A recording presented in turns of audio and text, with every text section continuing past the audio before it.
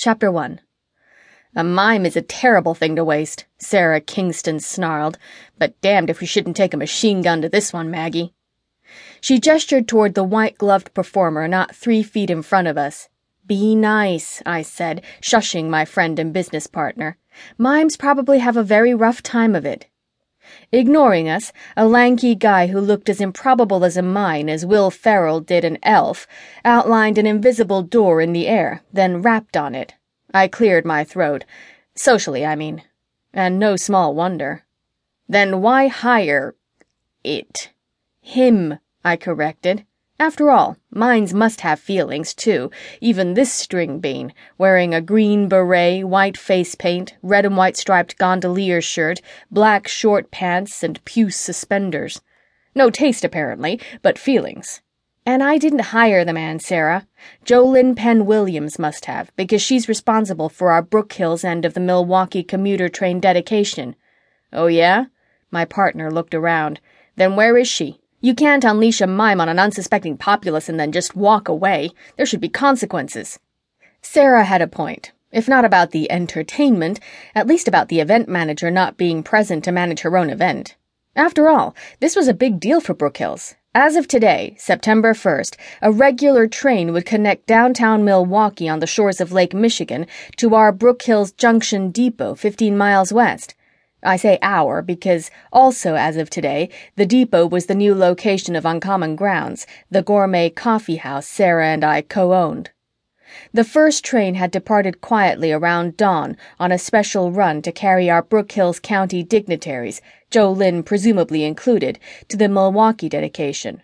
Following that, the big city hotshots would climb aboard for the trip back to our celebration.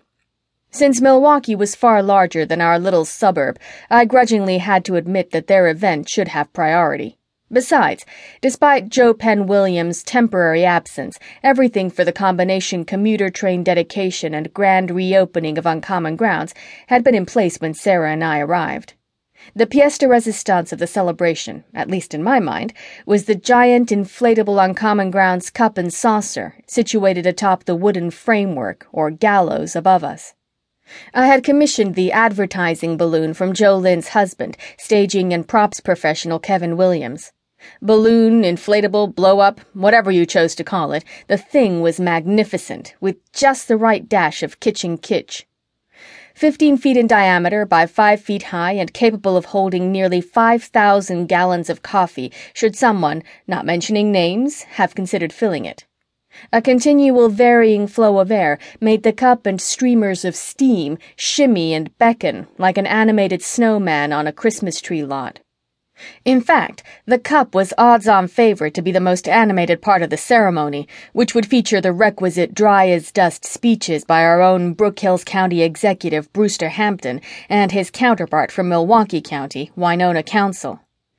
Brewster was a long-time acquaintance, and I knew Winona through WOPRO, a group of high-profile women in the metropolitan area. Nice people, you understand, but not exactly lightning rods. Nonetheless, the metro newspapers and television stations had sent teams to cover our event, and they were spread out interviewing anyone they could find. In the distance, I could see Mary, our town's head librarian, talking to a dark-haired female reporter and her camera operator, while a passing dog walker held court for a print reporter.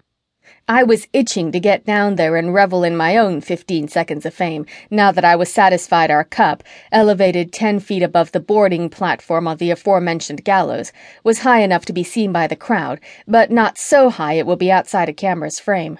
"So," said Sarah, head tilted toward the mime, tone laced with impatience and uneasiness, "can't we just make it leave?" "For the last time, it's a he." The mime had abandoned his knocking on the make-believe door and instead opened it and stepped through.